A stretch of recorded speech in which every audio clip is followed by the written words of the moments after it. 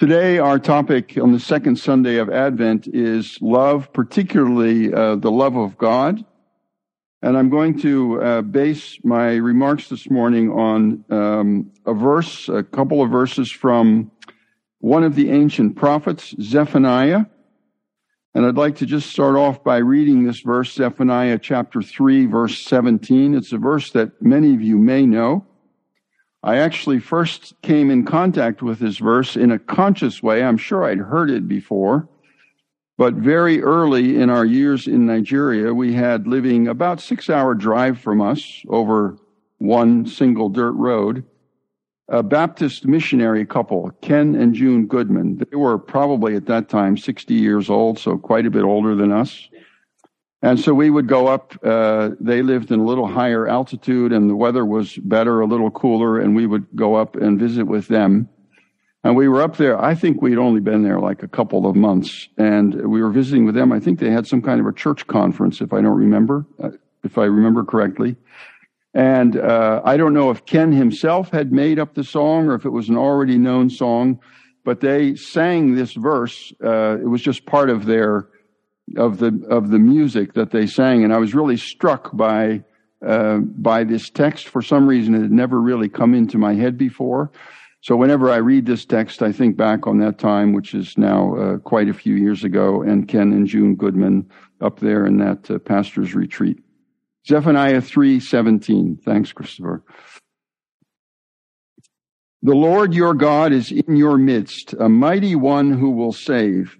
He will rejoice over you with gladness. He will quiet you by his love. And I must comment here that the translation here is a little bit difficult. I'm no Hebrew expert. I read this from the experts. Another way to translate that phrase, he will quiet you by his love, is he will rest in his love. It's a little bit of a different feeling.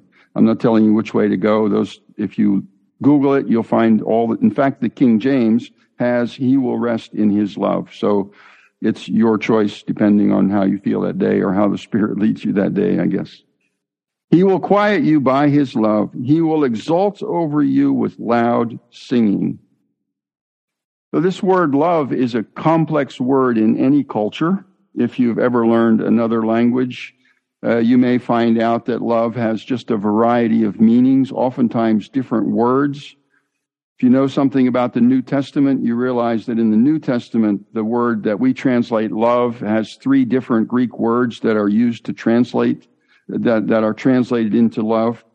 In Hebrew, there are really 2 main words. One is a word chesed, which really has the idea of faithfulness. Sometimes you'll see it in the Old Testament as God's faithful love or God's faithfulness. That's the one word.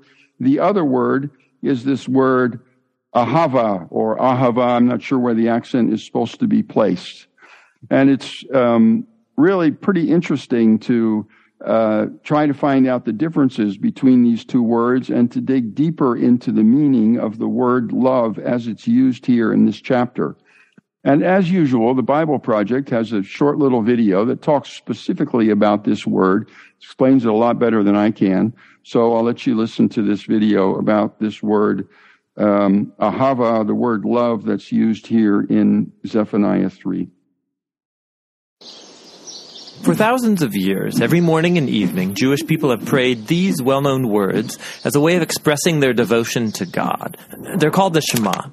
Hear, O Israel, the Lord is our God, the Lord is one. And as for you, you shall love the Lord your God with all of your heart, with all of your soul, and with all of your strength. We're going to look at the third key word in this prayer, how Israel is called to love their God. But what does that mean? Love is a very common word in most languages, as it is in ancient Hebrew. It's pronounced ahava. It most basically refers to the kind of affection or care that one person shows another. It sometimes describes physical affection, like the king of Persia's love for Queen Esther. But there are other Hebrew words that more specifically refer to physical desire or sex. Ahava is more broad. So Abraham had ahava for his son Isaac. That's parental love. Jonathan showed ahava for his friend David. That would be brotherly love. In fact, a whole group of people can have ahava for their leader, like when the Israelites showed love for their King David. Ahava can even describe loyalty between political allies, like Hiram, the king of Tyre, loved David. They had good relations, and so Hiram wanted to help David's son Solomon build the temple. These are all different kinds of affection described with the one word, ahava. Now, all of this is helpful for understanding God's ahava in the Old Testament. So in Deuteronomy, Moses told the Israelites, God showed affection for you. He chose you because of his ahava for you. So God doesn't love because the Israelites earned it or deserve it. It simply originates from God's own character. He loves because he loves. This is why Jeremiah can say that God's love is everlasting. It has no end because it has no beginning. God's love just is an eternal fact of the universe. And God's love is not a duty. It's a genuine feeling and affection that God experiences. This is why the prophet Hosea compares God's love for his people to a husband's ahava for his wife, or to a parent showing ahava for their child. It's one of the strongest things that God feels. But that doesn't mean that God's love is just a feeling. God's love is also in action. It's something God chooses to do. Like when Moses says, because of God's ahava for your ancestors, he brought you out of Egypt with great power. God's love isn't just a sentiment, it is something God does. And so, in the Shema, Israel is called to respond to God's ahava by showing ahava in return. And just like God's love, human love is to show itself through actions. Like in Deuteronomy 10. What does the Lord your God ask of you except to fear the Lord your God, to walk in his ways, to love him and serve him, and to keep his commands? All of these actions are centered around love. If I'm not doing them, I don't actually love God, I just say I do. Which leads to one last thing. In the Old Testament, I show my love for God by how I treat the people around me. In Deuteronomy, we read that God defends the cause of the fatherless and the widow, and he shows ahava for the immigrants among you, giving them food and clothing, and so you also show ahava for the immigrant. So the people are to imitate God's ahava by showing ahava for others. This is the idea underneath the famous line, you shall ahava your neighbor as yourself. And so at the end of the day, all of this is rooted in God's own eternal ahava. Like we read in the New Testament letter of 1 John, we love because God first loved us. And that's the Hebrew word ahava. And you almost get this like warm, fuzzy feeling. There's God in the heaven exulting over me, rejoicing, loving in this whole rich way that we just heard about. He loves me, delights over me, he'll save me. You can almost get sentimental about it and very individualistic about it until you look at the context of the prophecy of Zephaniah. Zephaniah is a prophecy with 3 chapters, and the part we're reading is right at the end. If you go back to chapter 1, you get a little different picture, a little different context. I'm not going to read through the whole prophecy, but I'm going to just read with you the first 4 verses of Zephaniah 1, because they give the picture pretty clearly. The word of the Lord that came to Zephaniah, the son of Cushai, the son of Gedaliah, son of Amariah, son of Hezekiah, in the days of Josiah, the son of Ammon, king of Judah. Here's the word of the Lord that came. I will utterly sweep away everything from the face of the earth, declares the Lord. I will sweep away man and beast. I will sweep away the birds of the heavens and the fish of the sea and the rubble with the wicked. I will cut off mankind from the face of the earth, declares the Lord. I will stretch out my hand against Judah and against all the inhabitants of Jerusalem. So this verse 3:17 about God exulting over me and rejoicing over me is embedded in this context of judgment. It's pretty strong language. I will sweep away everything from the face of the earth, man and beast, I will cut off mankind. I will stretch out my hand against the nations, but also against my beloved people, Judah. And why does God do that? Well, again, I can't read through all the verses. I just don't have time this morning.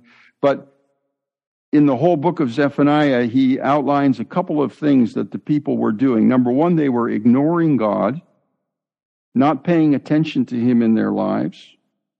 They were filling their houses with violence and with fraud. The nations were taunting God's people. There are those who were saying, I am secure, I don't need anyone else. There are those who were oppressing. The whole city of Jerusalem was a place of oppression for those who were marginalized. There were those who did not accept correction, did not trust in the Lord, who did not draw near to God. And it's a theme that runs through the Old Testament. And then God's judgment happens. Or as the Bible sometimes put it, God's righteous anger. And it's in that context that this 3:17, this kind of a sentimental feel-good verse is embedded. And how do those two go together? Well, again, we don't have a lot of time this morning, but let me just make a couple comments about how I understand this whole concept of God's wrath or God's anger. This may raise some questions in your mind. Feel free to speak with me at any time. But first of all, God's wrath rises up in him when he sees what we people do to other people or to the creation that he made. The people that God loves, the creation that God loves, the goodness that he has poured out upon us. And when we turn that around and turn that into violence and fraud and oppression, when we have no heart for the other person, when we have no heart for the creation that he has made, that evokes in God a feeling of deep sorrow and deep anger.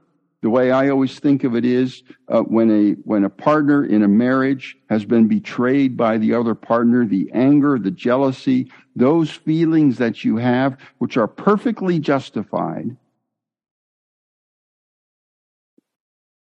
That's what the Bible is speaking of when it speaks about God's wrath. And then the Bible often talks about God who actually extends his arm and does things and punishes, but almost as much, the Bible talks about God withdrawing himself, withdrawing his hand and saying, if this is the way you want to live, keep it up and see what happens.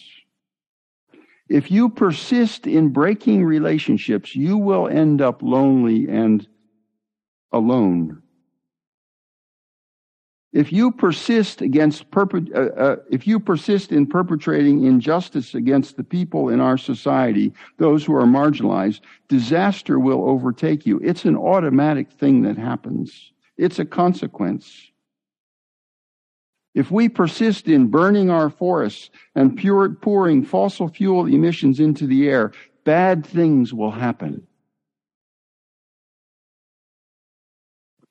So, and if you read the passages that talk about God's wrath and punishment, this theme is almost always in there, that God's withdrawing himself. It's not that he's stretching out his arm and picking up people and breaking them. Those images are also in Scripture, but almost as much as it's God saying, if you want to live this way, go ahead. See what happens. But God's anger, and I'm 100% convinced of this, God's anger, God's wrath is always restorative. It's not retributive. He's not punishing us just to punish us. He's not letting things happen just to let things happen so he can wipe his hands of us. His anger, his wrath, his actions, his non-actions are all designed to restore and to heal and to bring back and his anger is never the last word. I can almost guarantee you for 100%, it won't be maybe quite 100%, but almost.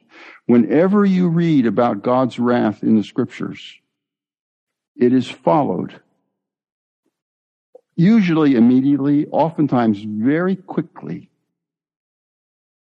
by his restoration. His wrath never has the last word. It is always restorative. It always has the design to bring us back into a full experience of his love. And that's what you see in Zephaniah. We're going to read the text now, Zephaniah 3, verses 12 to 20. But, that famous word that you find throughout all the scriptures. This is the way it is, people. You've made a mess of it. Things aren't going well. You're in exile, or you're going to be in exile in the case of Zephaniah. This is what's going to happen. And it's going to look really bad and really dark. But I will leave in your midst a people humble and lowly. They will seek refuge in the name of the Lord.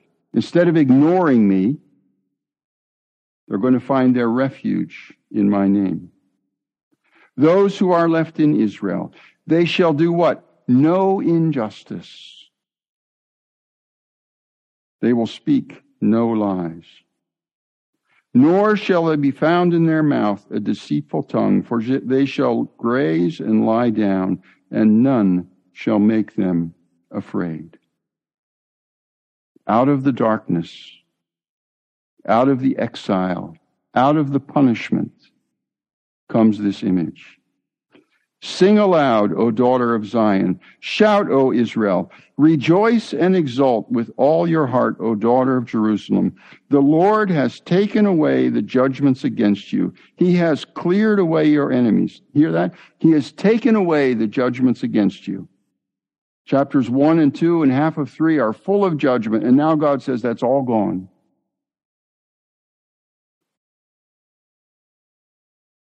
The King of Israel, the Lord, is in your midst. You shall never again fear evil. On that day it shall be said to Jerusalem, fear not, O Zion, let not your hands grow weak. The Lord your God is in your midst, a mighty one who will save. He will rejoice over you with gladness. He will quiet you by his love. He will exult over you with loud singing. And now you see the context of this verse. It's deeply rooted in this sin and in this brokenness and in this destruction that follows, and then in this restoration to new life. I will gather those of you who mourn for the festival so that you will no longer suffer reproach. Behold, at that time I will deal with all your oppressors, and I will save the lame, and I will gather the outcast. I will change their shame into praise and renown in all the earth. I will save the lame. I will gather the outcast. I will change their shame into praise and renown in all the earth. At that time I will bring you in. At the time when I gather you together, I will make you renowned and praised among all the peoples of the earth when I restore your fortunes before your eyes, says the Lord. Now the darkness of exile is going to come this restoration. It's going to come this joy, where God's space, as we've talked about before, meets man's space. And things start to become what they were intended to be. And of course, this didn't really happen for Israel. There was a small group of people that came back, and Jerusalem was rebuilt, and the temple was rebuilt, but not in the old glory. And as soon as while the people were back in the land, they were still oppressed by the Persians, and then they were oppressed by the Greeks, and then they were oppressed by the Romans. And all the way through these 400 to 500 years, even though they were back in the land, they felt that they were still in exile. And they were longing for this Messiah to come, and the air was full of tension. God had promised this, but look what we're experiencing. There's the Romans and there are the crosses. And everything still seems to be broken. And then Jesus came. Is God with us? As John says, the light of the world. The Word, God, became flesh and dwelt among us, and we saw his glory. And Jesus said to his disciples, a new commandment I give you, that you love one another just as I have loved you. You are also to love one another, just as I have loved you. Just as Zephaniah 3:17, God exults over you with rejoicing. He will quiet you with his love. Just as you receive this love of God in the darkness of whatever exile you're in, Jesus says, receive my love, open yourself up to my love, and then pass it on to the world around you. And I'd like to conclude with a video. It's in two parts. The first part is the trailer for a film that just came out called Emancipation. I don't know if any of you have ever heard of it. It's in the theaters, I understand, but it's also on Apple TV+. The star of the film is Will Smith. The film is inspired by a photo that was taken, or photos that were taken in 1863 of what they call Whipped Peter, a slave who had been beaten into a coma and at one point came in contact with the Union Army, and pictures were taken of his back. If you Google Whipped Peter, you'll find the pictures right away. And this film is, I think, partly based on a true story, but it's you'll see the story as it happens. So there's Peter, this slave, and right at the end of the trailer, you'll see a picture of also the back. And then it goes into an interview with Will Smith and Trevor Noah of The Daily Show, and Will Smith talks about what happened to him as he was making this film. And in case you don't know, I just want to mention that Trevor Noah is a South African native, biracial. His father was Swiss. His mother was black South African. So he was born in the 90s, grew up in the 90s. His own life is rooted in this apartheid, this brokenness of the racism of South Africa. That's where Trevor Noah is coming from. So watch both of these. See the darkness. See what happens when God withdraws his hand and says, go ahead and do what you're going to do. And then see what happens when love breaks in and makes a real difference. Give thanks to God. The Lord is with us. What can a mere man do to me? Papa! I will come back to you!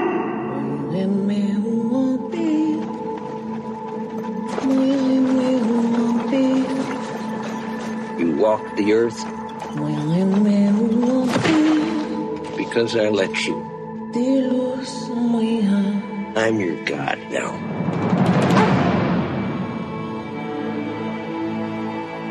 Slaves are free. We must get to Baton Rouge through this swamp. Lincoln's army is dead. There are many ways to die in a swamp.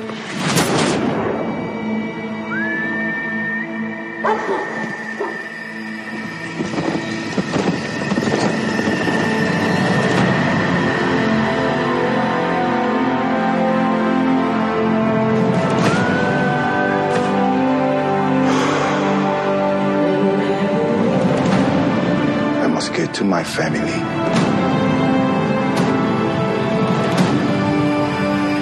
What if you don't come back? Your papa is going to be back. Do not ever stop believing that. She's persistent. Running, hiding, survive.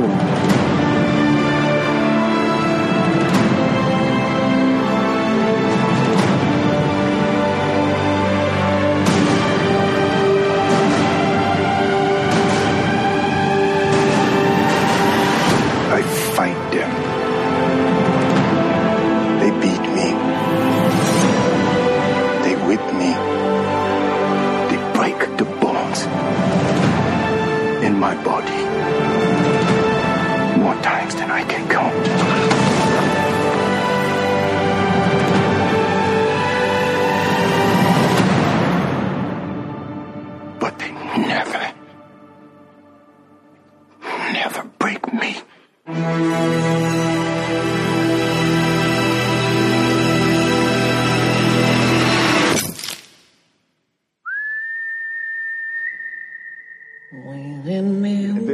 this film, what's really interesting about it is it centers on faith, and the power of faith, to be able to endure anything, and this character is just what he had to endure and what he had to survive.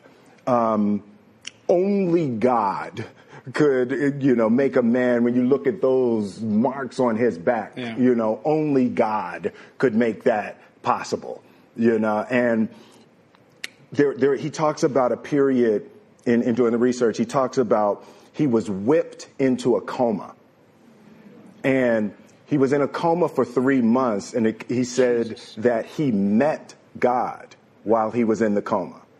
And when he came out, he believed in a way that he had never believed before.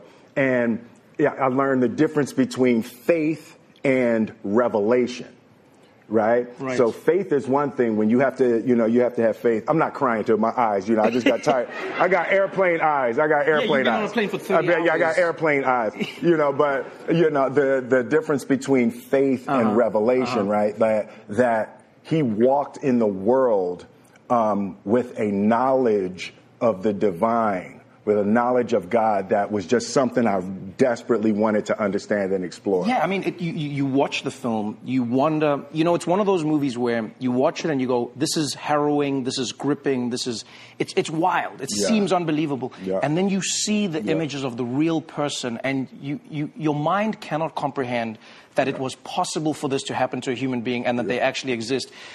It's a story that, that goes beyond everything. And I'd love to know, like, in the telling of the story, beyond faith, beyond revelation, what is the biggest thing you took away from it? Because it's interesting, I get what your daughter was saying. Do we need another slave movie? Yeah. And I understand what you're saying about it being a freedom movie.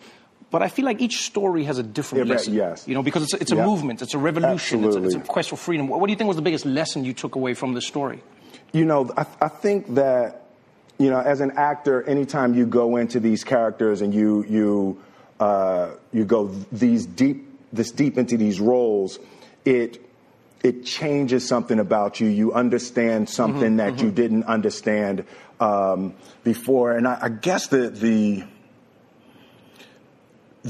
major thing that came through for me with Peter is the power of the direction of love, right? So he's trying to get back to his family, and that comprehension of love and how love actually is a superpower. When you can fill your heart with that kind of love, it's a propulsion that is unlike any other thing. It's stronger than fear, it's stronger than hate, is stronger than tired, It's like when you can really latch into and fill your heart with love in a way, it really is shield and armor unlike anything that exists. I love that. That's beautiful. Yeah. It really is. Congrats again. Nowhere is the power of God's love made more visible than in the life and death and resurrection of Jesus Christ, the God who emptied himself out of love. For God so loved the world that he gave his only begotten Son. Jesus made himself a servant for us. Jesus hung on the cross and took all that evil and brokenness of the world upon himself. And from the cross he cried out, Father, forgive them, for they don't know what they do. And this power is the power that can change each one of us as a community, us as a society, us as a world.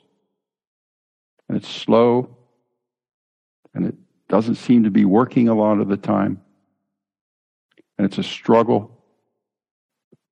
And we're afraid, and we're worried, and we're sinful. We just can't connect to it sometimes. That's why once a month we come to this table and we acknowledge again that it's that love. We say that we need it and that our world needs it. So we come and we eat and we drink as a little token, as a way of saying, I believe it, but help me when I don't believe it. And help me to go into my world, whether that's school or work or retirement, at home, in the supermarket, on social media, wherever it is. It's this love that's going to change the world and nothing else.